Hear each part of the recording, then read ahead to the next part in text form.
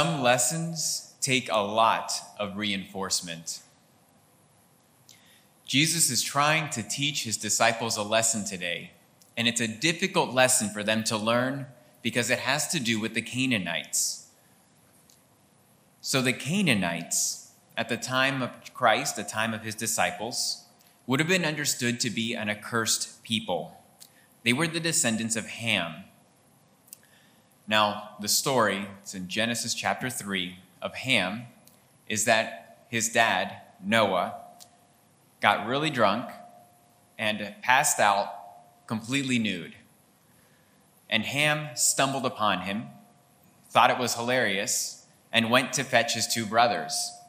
Now, I am one of 3 siblings, all boys, and if I had stumbled upon my father, passed out in this way, don't picture this, I would not have found it funny. I would not have wanted to go and find my brothers. I would have done what the 2 brothers ended up doing, which was slowly back up without looking and throw a blanket on him.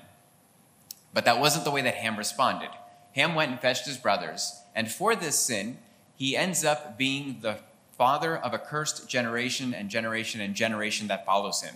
And so the Canaanites are the descendants of Ham, which means that the Canaanites are cursed. They are what we today, within Catholicism, the closest thing we have is that they are living in an objective state of sin, as far as the disciples are concerned. They can have nothing to do with God. There cannot be good in them.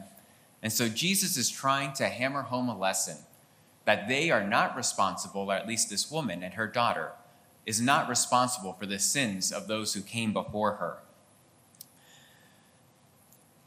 We know better today because of 2,000 years of Christian history.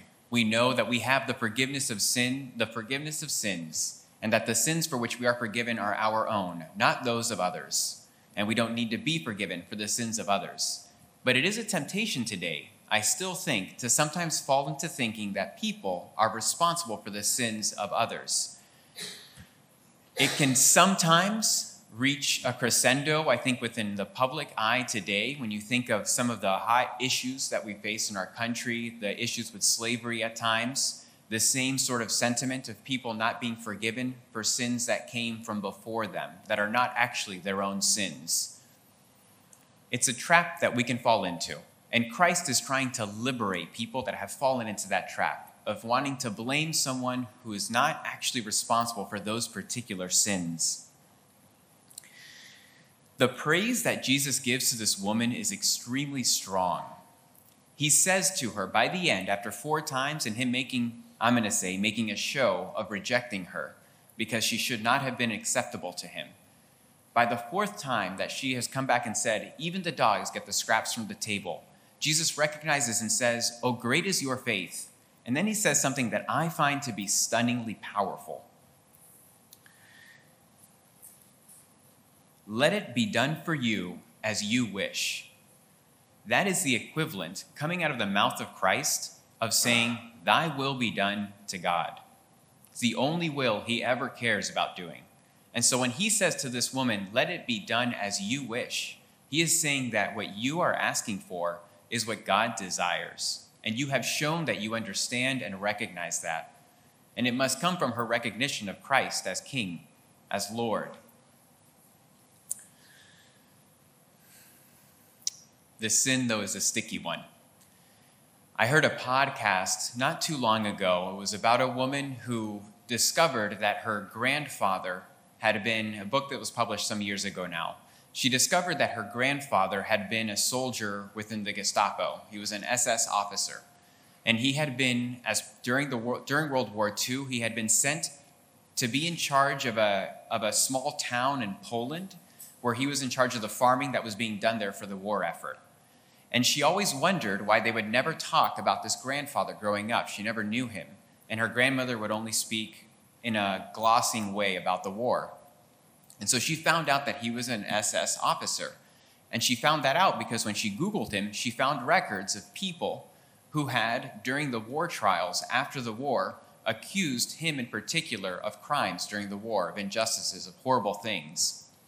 And she clearly, listening to this podcast, was going through this journey of feeling completely culpable for what he had done. She was so ashamed of what he had done.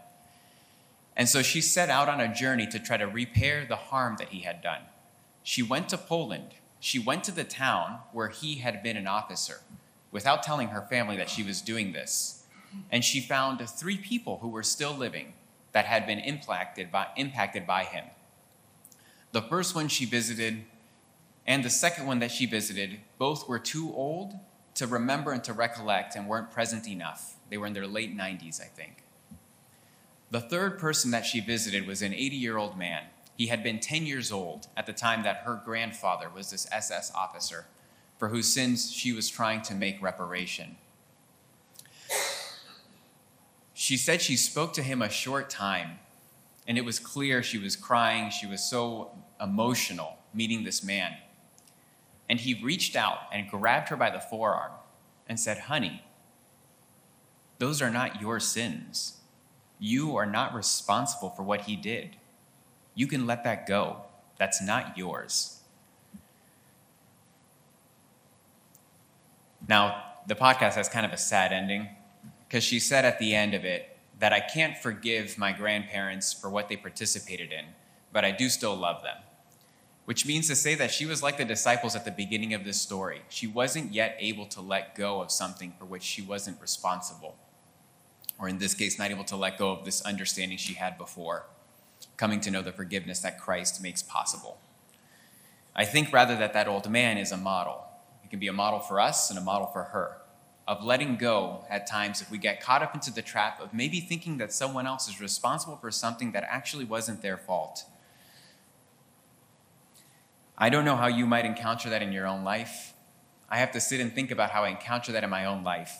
But I know that I am just as stubborn as those disciples, and that if I don't ask for Christ's light to see those places where I am blind, I will never figure them out on my own.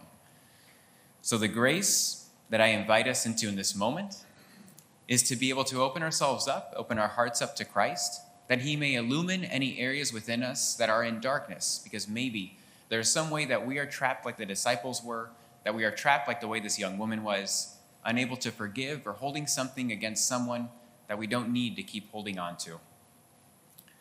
May we have the gift of trusting in Christ and in his forgiveness for each and every one of us who has a change of heart and turns towards him.